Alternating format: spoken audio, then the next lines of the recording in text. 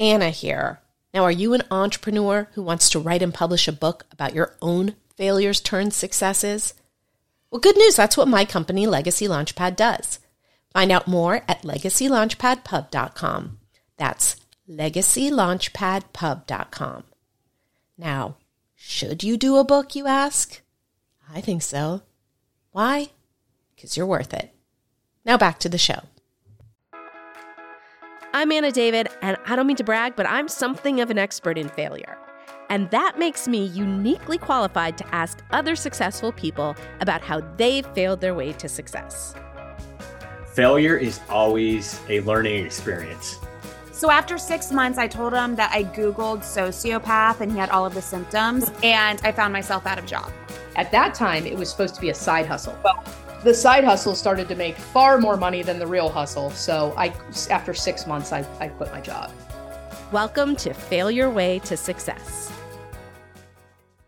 Now, when you didn't get into the college your parents wanted you to go to, and they wrote your dad a letter to tell him before they told you because everyone in your family went there, you have a unique point of view on failure. When you've been fired from every job you've ever had, you have an even more refined take on it. I'm Anna David, and not only did I experience both of those things, but in general, I failed a lot. I even wrote a book called How to Get Successful by Effing Up Your Life. Because that's the thing, despite my numerous failures, I've become successful.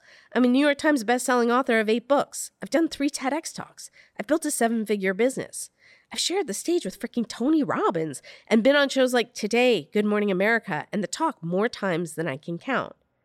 See, I've learned that the most successful people are actually the ones who have failed the most. I've discovered that it's those who can get back up again after being pummeled by the universe that have the most resilience and succeed in the end. So that's what this podcast is about. Failure. Failing your way to success. I'll be interviewing entrepreneurs and other well-known folks about their failures and how they rose above them, how they succeeded in spite of them. I mean, think about it. Steve Jobs was fired from Apple, the company he started, before he returned and built it into the behemoth it is today. And did you know that when Arianna Huffington received less than 1% of the popular vote when she ran for governor of California, she realized the power of the internet and founded the Huffington Post? Or that Walt Disney was fired from his job at a newspaper before starting Disney? Or that pre-PayPal, Peter Thiel's first company lost 90% of its $7 billion assets on the stock market, currencies, and oil prices? Or that Henry Heinz had to file for bankruptcy after trying to sell horseradish before he pivoted to ketchup? So you get my point. Some of the most successful people on earth failed a lot on their way to success.